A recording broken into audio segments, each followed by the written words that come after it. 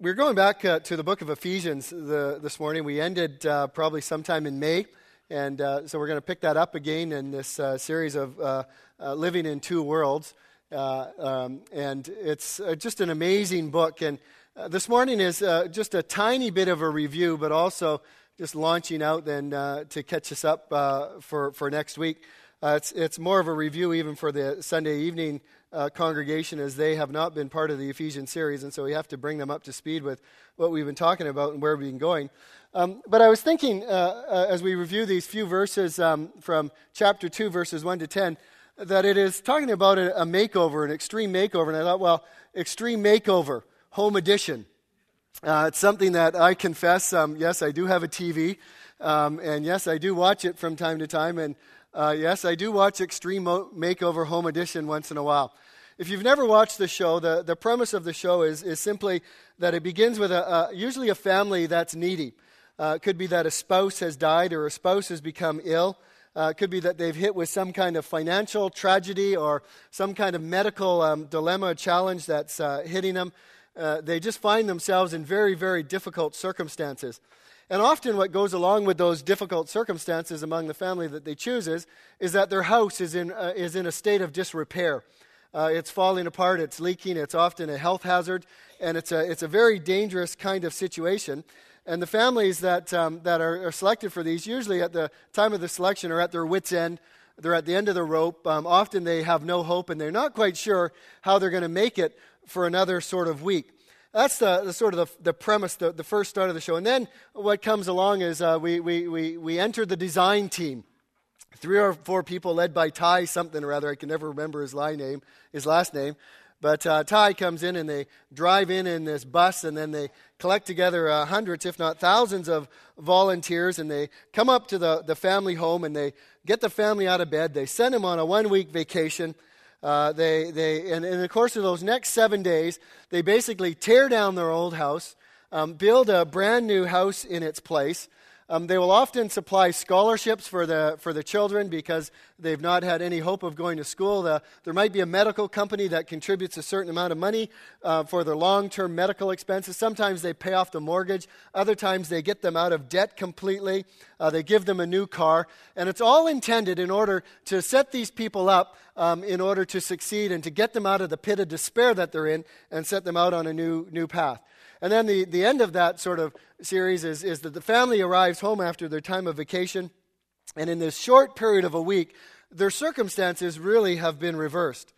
And in most cases, the people are equipped to carry on further good deeds in the service or in the community. Often they have held daycares, or they have done riding schools, or they've done a catering service, or any number of things. And so the end of the makeover is that they want to set these people up to continue to serve and to do amazing things in the community. That is the show Extreme Makeover Home Edition. I want to talk this morning about Extreme Makeover Bible Edition. And I think there's some real parallels as we go through Ephesians chapter 2, verses 1 to 10. So if you have your Bibles, take them. And I hope you bring your Bibles on Sunday morning. It's a great thing to bring and to make sure that I'm saying what's actually in the Bibles. If you don't have a Bible, there's Bibles in the seats in front of you. But turn to the book of Ephesians, which is about 3/4 of the way through the Bible. It comes after the book of Galatians and just before the book of Philippians. It's a little book. But Ephesians chapter 2, and I want to read verses 1 to 10 this morning.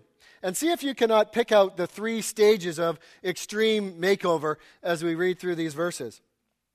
And you were dead in your trespasses and sins in which you once walked, following the course of this world, following the prince of the power of the air, the spirit that is now at work in the sons of disobedience, among whom we all once lived in the passions of our flesh, carrying out the desires of the body and mind, and were by nature children of wrath like the rest of mankind.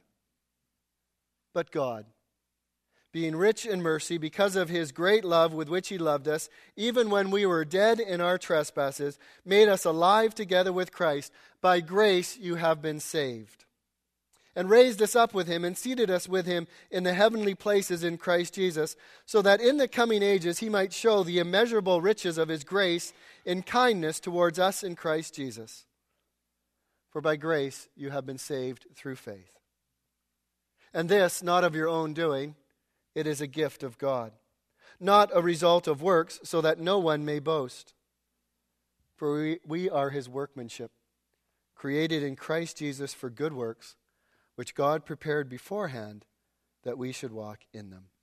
Father, thank you that we can now turn to you in your word. We have focused on you, Lord, in adoration and expressing our joy because of all that you have done for us. We have acknowledged your holiness and just what that means for us and some of the implications that it means for us. And we have considered, Lord, just your way amongst us. Now we come to your word.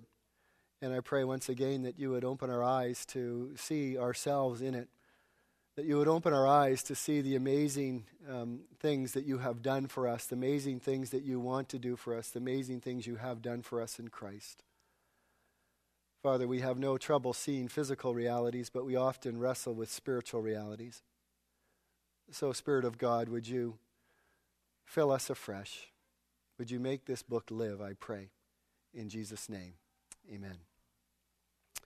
The first three verses talk about what I call before divine intervention. If you're thinking about it in light of Extreme Makeover Home Edition, it's the situation that people find themselves in before help arrives. And verses 1 to 3 really describe the desperate situation of mankind. It really is an account of what the Bible calls the living dead.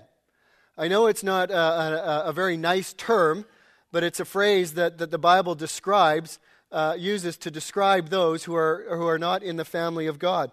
He says that we are dead in our sins and trespasses, but we still walk according to the way of this world. So there is life in us, there is animation in us, we do things, but as it relates to God, there is absolute and complete and utter spiritual deadness. We are dead towards him. I call this nightmare maybe the walking dead. As I say, others call it the living dead. But it is a description of every single human being that ever was born or ever will be born. It's a description of our spiritual state, of the spiritual reality which we find ourselves in, and it is really a desperate situation. Paul describes it in a number of phrases. He uses one phrase. He calls it following the course of this world. In other words, captive to the course of this world, captive to the way that the world thinks, to the way that the world walks, to the values of the world system, to the desires of the world, to the pleasures of the world, to the politics of the world, to the fame of the world, the way that the world directs us in its news, in its books, in its impulses to what is important and what we should value in our life. Question: do you not know that friendship with the world is hostility towards God? Therefore, whoever wishes to be a friend of the world makes himself an enemy of God. So right away, Paul is saying we're in real trouble. That if we're following the course of this world, if we're following the ways of this world, we are at enmity with God. We are hostile towards God. And James puts it this way. He says, do not love the world or the things in the world. If anyone loves the world, the love of the Father is not in him. There is an incompatibility between those two things, love of the world and love of God. So that's one of the ways that we get in touch with our spiritual deadness, if we can put it that way. A second thing that he says about us is that we follow the power or the prince of the power of this air. In other words, we follow Satan. There are only two fathers in this world. The Scripture makes that blatantly and abundantly clear. There is the Father God who lives above, and there is the Father Satan who lives below. There are no other alternatives. There are no other options. Either you are a child of God or you are a child of Satan. It is very hard for us to wrap our heads around that kind of thinking. It's very difficult for us to put ourselves in that in that spiritual reality and think about ourselves that way. But the Bible calls us prisoners of war. It tells us that we are held captive by Satan. John tells us at the end of chapter 5 of 1 John that the whole world lies in the power of the evil one.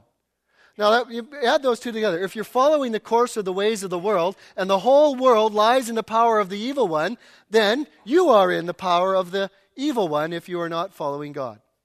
So that's the second thing that he says about us that illustrates our spiritual deadness. We are dead in our sins and our trespasses. We're following the course of this world. We're following the prince of this world. And then the third thing that he says is we are following the desires of body and mind. In other words, our flesh directs the course of our life, what we want to do when we want to do it. And the Bible is pretty clear that the mind set on the flesh is hostile towards God. Again, we have this tension that is drawn. World, God; flesh, God. A little bit later, he says, do you not know, Paul says in Corinthians, do you not know that the unrighteous will not inherit the kingdom of God? Do not be deceived, neither the sexually immoral, nor idolaters, nor adulterers, nor men who practice homosexuality, nor thieves, nor the greedy, nor drunkards, nor revilers, nor swindlers will inherit the kingdom of God. The Bible is so absolutely clear. The wages of sin is death. All have sinned, therefore all are dead. And so another way that we measure the spiritual reality of our life is that we do whatever we want to do, whenever we want to do, however we want to do it, to whoever we want to do it. We are slaves to our minds and to our flesh. And the fourth thing which Paul adds there, which continues to draw this picture together, is he says, we are by nature children of wrath. This is indeed a bleak picture.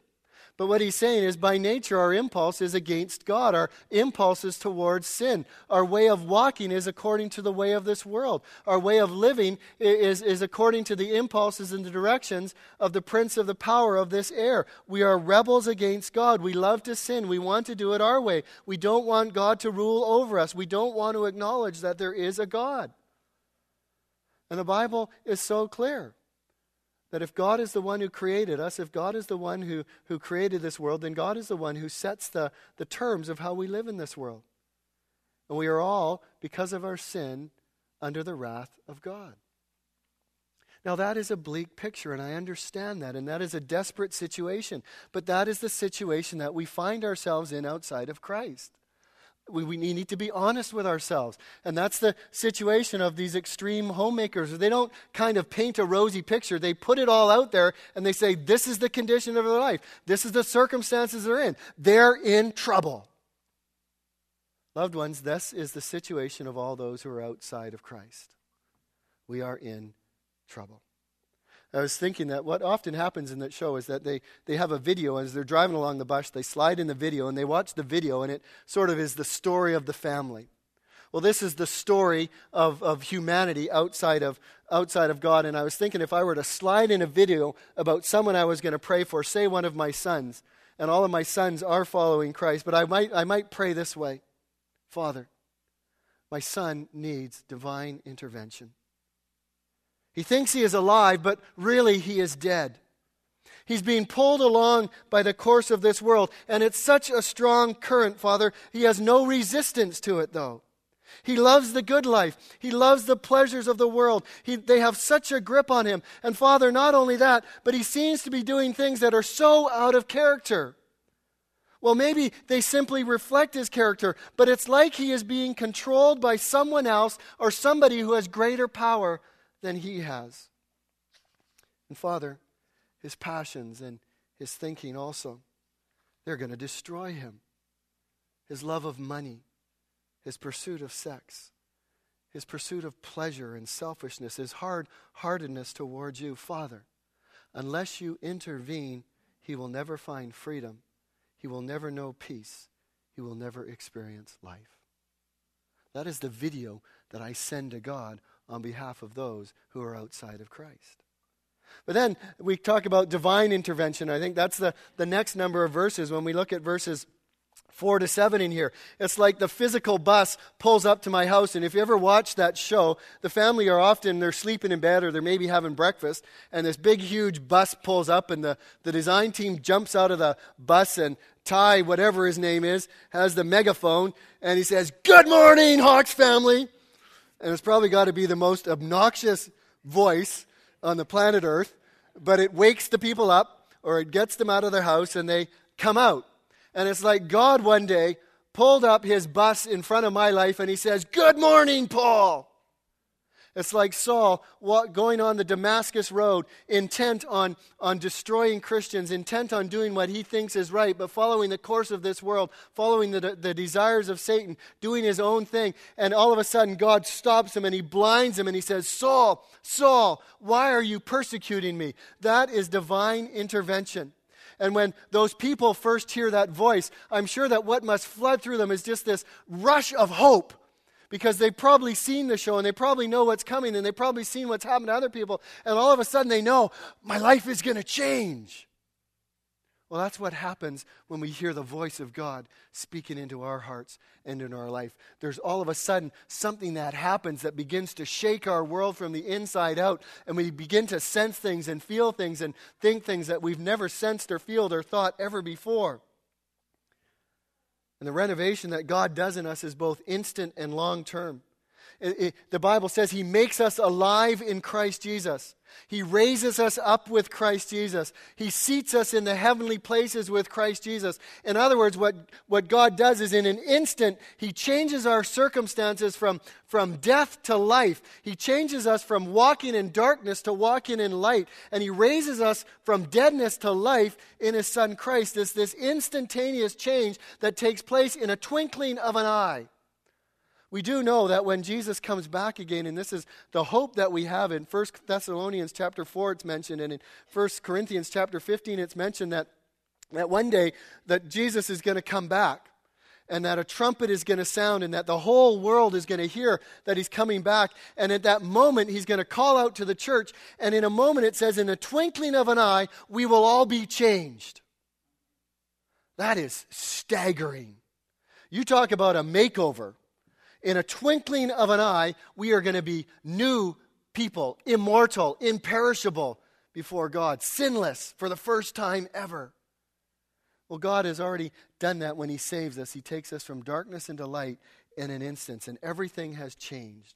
That split-second thing that God does in the life of one whom He saved is like the 7-day rebuild of that TV show. They leave a home and a life that is in shambles. They return to a home and a life that is rebuilt. And in a more significant way, God renovates us from the inside out. He recreates us. He changes our DNA, and we become new creatures in Christ Jesus. We go from darkness to light, from captivity to freedom, from condemnation to peace, from death to life, from the kingdom of Satan to the kingdom of God. That is an extreme makeover Bible edition.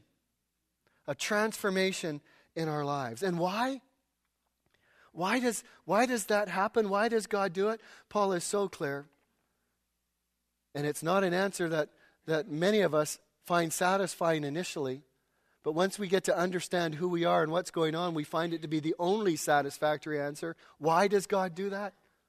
Because He is rich in mercy. He sees us in our desperate situation. He sees us without hope. He sees us without life, and He says, I'm going to be rich in mercy. And because of His great love, as we looked at in the earlier part of Ephesians, that love goes back even to the foundation of the world. Before the foundation of the world, before we could ever do anything good or bad, God loved us. Think about that. Have you ever been loved unconditionally? Has there ever been a time when somebody has loved you simply because they've loved you? No strings attached. Have you ever loved somebody simply because you love them? No strings attached. None. Period. Zippo. The only person who ever has loved and ever can love unconditionally is God. And it's expressed in one of the greatest things that God does, and that's a renovation of our lives. And He does it also so that He can show us the immeasurable riches of His kindness in Christ Jesus. When God intervenes in your life and when God intervenes in my life, don't try to look for reasons inside of yourself, because you will never find them. Ephesians chapter 1-3 tells us what we are like, tells us the situation we're in. There's no reason in there for which God would love us. But God is rich in mercy, great in love, and says, I love you. After divine intervention, that's verses 2:8-10, and this is where we're just going to settle for the last few minutes here. After divine intervention, it's by grace you have been saved, and he mentions that in verse 5, and now he picks it up again in verse 8. By grace you have been saved through faith. Saved mean? This is such a common Christian term. What does saved mean? By grace you have been saved. This is such a critical thing to understand. And without going farther afield than Ephesians chapter 2, we just simply look at the first 3 verses again. What does it mean to be saved? It means that we are saved from death or from deadness. We are saved from the world's influence. We are saved from the power of Satan over us. We are saved from the controls and the passions of our own desires and our own mind. We are saved from the wrath of God. In other words, we are set free. In other words, we are set at peace. In other words, we are given life. All of that is wrapped up in this term, saved. I have wrestled with this, though, and I've talked with people most of my Christian life when it comes to this sort of stuff. And this is where we have such initial difficulty.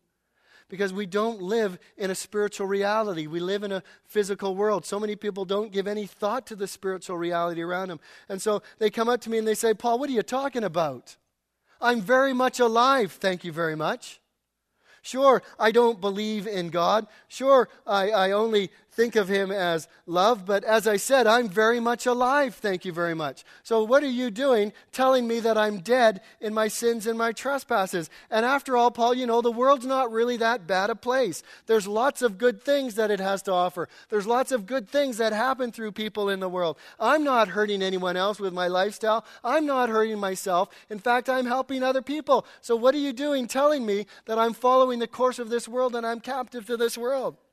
And you know, Paul, after all this Satan stuff, you don't really believe that there is a red guy with horns, do you? You don't really believe that he has an influence on my life, do you? I know I think of people like Hitler or terrorists or that pig guy over in Coquitlam, and they seem to be under the influence of something or someone else, but not me. I'm in control of my own life. I'm in control of my own desires. And this passion stuff, what are you talking about? I can stop myself at any moment.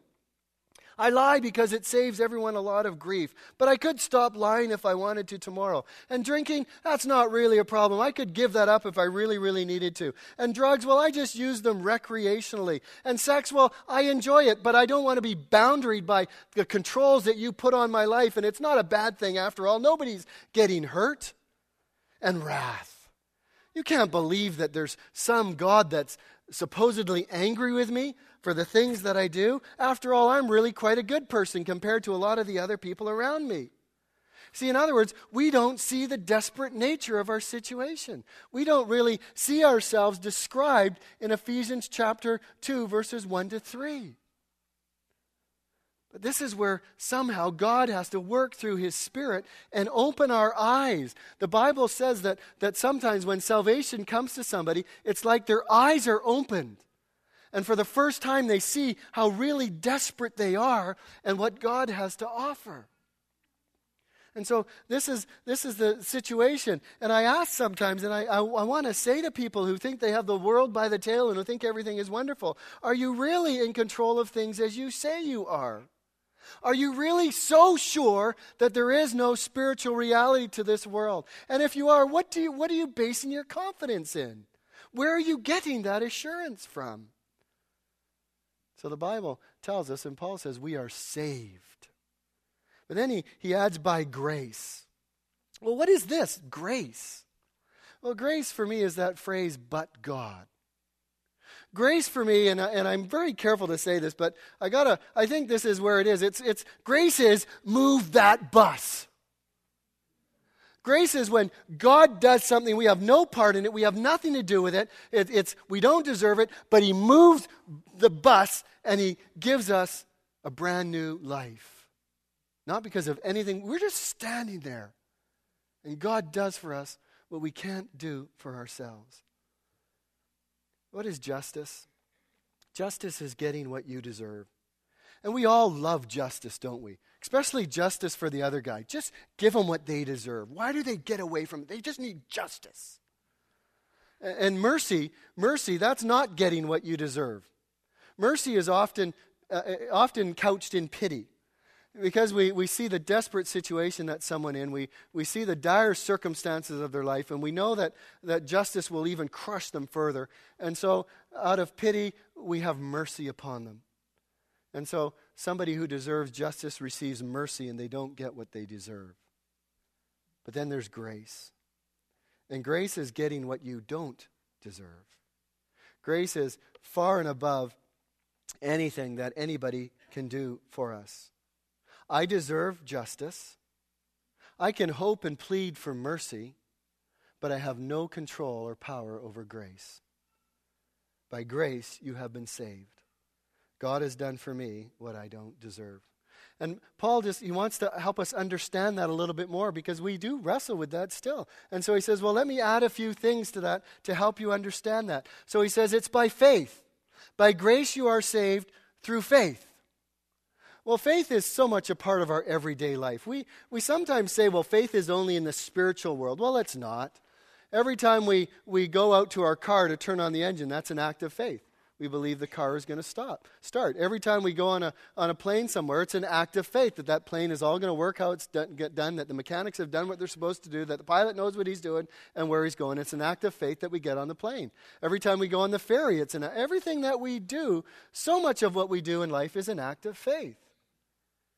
So why is it so hard for us to transfer that into the spiritual realm in which we live? It doesn't mean that it's blind. It doesn't mean that there's no basis of logic or reason behind it. It just means that at some point there's a step of trusting what somebody says or what somebody is going to do. And so that's what faith is. Faith means trusting in what God has said and what Christ has done. It's a conviction that God speaks truth. And so I have a conviction that God saves me in Christ Jesus. And then he says, and it's not of your own doing. That means exactly what it says. We are not saved by anything that we do. And then he says it's a gift. This is a positive side of salvation. Salvation is a gift. And no gift is earned or deserved. That's not what a gift is. It's a gift. If a gift is earned or deserved, then it's a reward. But a gift is something that we don't see coming. It's something that we don't expect. It's something that's an expression of somebody else's love or concern or just wanting to be nice to us, and so they give us a gift. That's what salvation is. It's a gift. It's not something I deserve. It's not something I can earn. It's a gift of God. And then to add it even a little bit further, he says, not of works. And this is such a hard thing for us to accept, because we are so driven by works. We are so driven by this notion that anything for free can't be really worth its weight in gold. And notice the phrase that he adds after that, not by works so that anyone could boast. God knows human nature. I gave $3,000 last Sunday to the church. God really loves me. Or, you know what, compared to the person down the road, I'm a really good person, so God accepts me. You see what? There's this something inside of us that every time we do a work, it becomes a comparison to something or somebody else. God says, you know what? In salvation, you are not saved you are saved by faith, not because of anything that you do. It's a gift, not by any works that you do, so that you don't boast. In other words, it's all of God. I was thinking of this, and this is one of those critical phrases that if you don't remember anything, this might be one thing that you want to remember. Since we have not been saved by works, we cannot be lost by bad works. It's so helpful to remember that. Many of us are quick to point out our good works and say, well, this is why God should accept me. But we ignore our bad works. We ignore those times we are sharp with our spouses or with our kids. We ignore the bitterness or the hatred that we have to other people. We ignore the times that we tell a little bit of a white lie here. And so we seem to forget that the balance is really weighted in the other direction. And so since we are not saved by good works, we cannot be saved, or we cannot be lost by bad works. Salvation or grace means salvation completely apart from any merit of works on our part. Grace means that God does it all for Jesus' sake. Our salvation is a gift from God. It's not that complicated. It's hard for us to accept, but it's not that complicated. It is a gift of God, not of yourselves, and it's not of works. Because if it was, then we would boast, and then who would get the glory? We would. God wants the glory. And so it's not a work that you do. It's a gift of God. It's not the results of work so that we don't boast. There's no place for self-effort, no place for boasting, no place for self-congratulation, no place for human achievement. It's not of works. We all come to God in the same way, simply through the cross of Jesus, and by grace we are saved. So back to the extreme makeover for a moment. They come up to a family and they say, we're going to build you a new house. Well, it takes faith to accept that, right? I think it must be initially hard when they're off on holiday somewhere, and sometimes they're maybe in Disneyland, sometimes they're maybe on a cruise or something, and then there's a moment in which they have a video cam, and they've got a big excavator in front of a house, or one time I saw it sounds like I watch it a lot, I don't. But they had a big cannon in front of the house, and so they're going to blow the house up with cannonballs. And so they initially start tearing down that house. Now, doesn't it take a little bit of faith for them to believe that when they come home, they're going to have something rebuilt in its place? And so they watch their house destroyed, and they're all sort of shocked. And then they shut off the video, and they say, you're going to have a new home when you come back. Loved ones, that's faith. They're putting their confidence in the words of that extreme makeover team and that crew of people that says when they tear down the house, they're going to rebuild it for them. And then they come home and they say, here are the keys to your new house. It's a gift. These people were on holidays when it was being built. They didn't buy it. They didn't earn it. It was given to them as a gift. You go away. We'll do the work. The family contributes nothing. The work is accomplished by others. All they do is get the keys put in their hands. They receive the keys in their hands. And they look at and they go and live in their new house. There's another phrase that if you forget everything else, and maybe even the last one I said, remember this one. Salvation cannot be of works because the work of salvation has already been completed on the cross. Do you remember what Jesus' final words on the cross were? It is finished. The work of salvation, loved ones, has all been done. It's been finished in Christ. We add nothing to it, and we dare take nothing away from it. On the cross of Jesus, the work of our redemption was completed. Hebrews chapter 10, verses 1 to 14 illustrate that for us. When Jesus died, the veil in the temple was split, signifying that we all have free access to God in Christ Jesus because of his finished work on the cross. So what's our correct response then to this gift? It's simply acceptance and thankfulness. And then we move to, I think, just an amazing passage of Scripture, verse 10. For we are his workmanship. This is an amazing statement. Do you know, loved ones, that if you are a child of God, you are his workmanship? You are his masterpiece. You are poetry in human flesh. You are a product of his hand, created in Christ Jesus, made by God through union with Christ, to do good works, not of our devising, but that he has already planned in advance for us to do. In other words, we exhibit the workmanship of God. I was reading Sinclair Ferguson, and he says it so beautifully. The church triumphant, that means the church in heaven, the church after Christ has come back. The church triumphant is an art gallery where God displays reflections of his glory. It's a portrait gallery in which the family likeness is seen in countless different individuals who together display his infinite glory. The church visible, that's what we see now. That's the people of God around us now. The church visible here and now is a workshop. The divine artist is still painting his likeness on the canvas of our lives. The divine potter still has clay in his hands. The time for the final exhibition has not yet come, but one day it will. Then all that God has done for us in secret, invisible to the naked eye, will become visible for all to see. What a day that will be. Two sort of practical points from this. Are you struggling with self-esteem this morning? Are you struggling with saying you have no worth, you have no value as a child of God? This one phrase shatters any feelings that you might have like that. You are a masterpiece of God. You are a work of God. You are a poem of God. I think the second application, which is, I think, equally important to us, is that when you look around at your brothers and sisters in Christ, they are also a work of God. And we ought to be very careful how we think of them, how we speak to them, how we act towards them, because they are God's masterpiece in creation. They are God's handiwork. They are a poem of God. And we better be careful that we not attack the work of God in the life of another individual. And so we are the workmanship of God. We are created for good works. In other words, we are not saved by good works. You know that, right? I've just said that. You're not saved by good works. But good works are something that are a response of what God has done for us.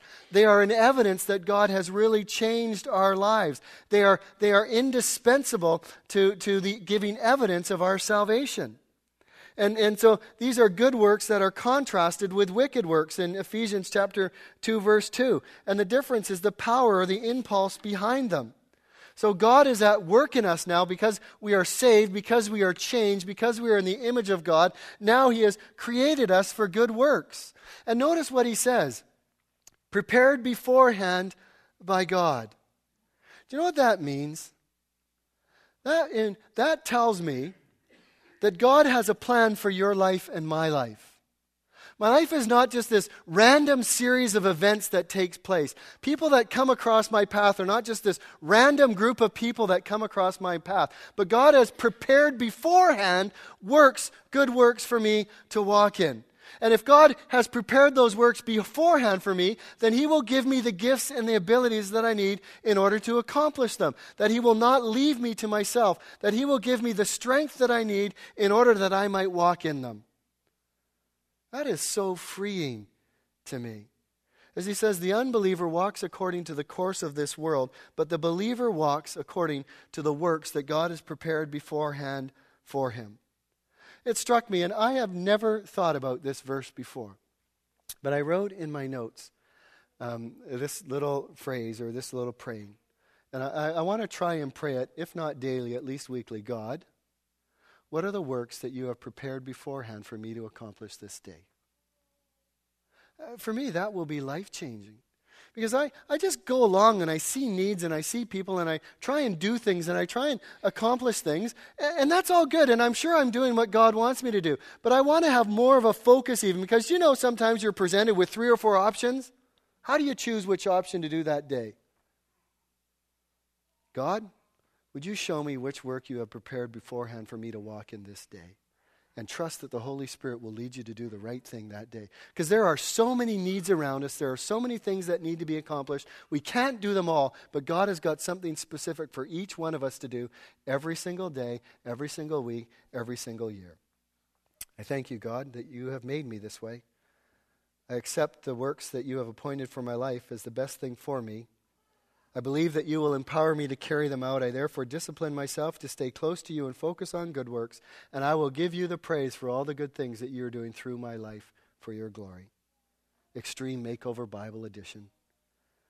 We have the heart of the gospel, loved ones. Before divine intervention, we are lost. We are in trouble. We are in a desperate situation.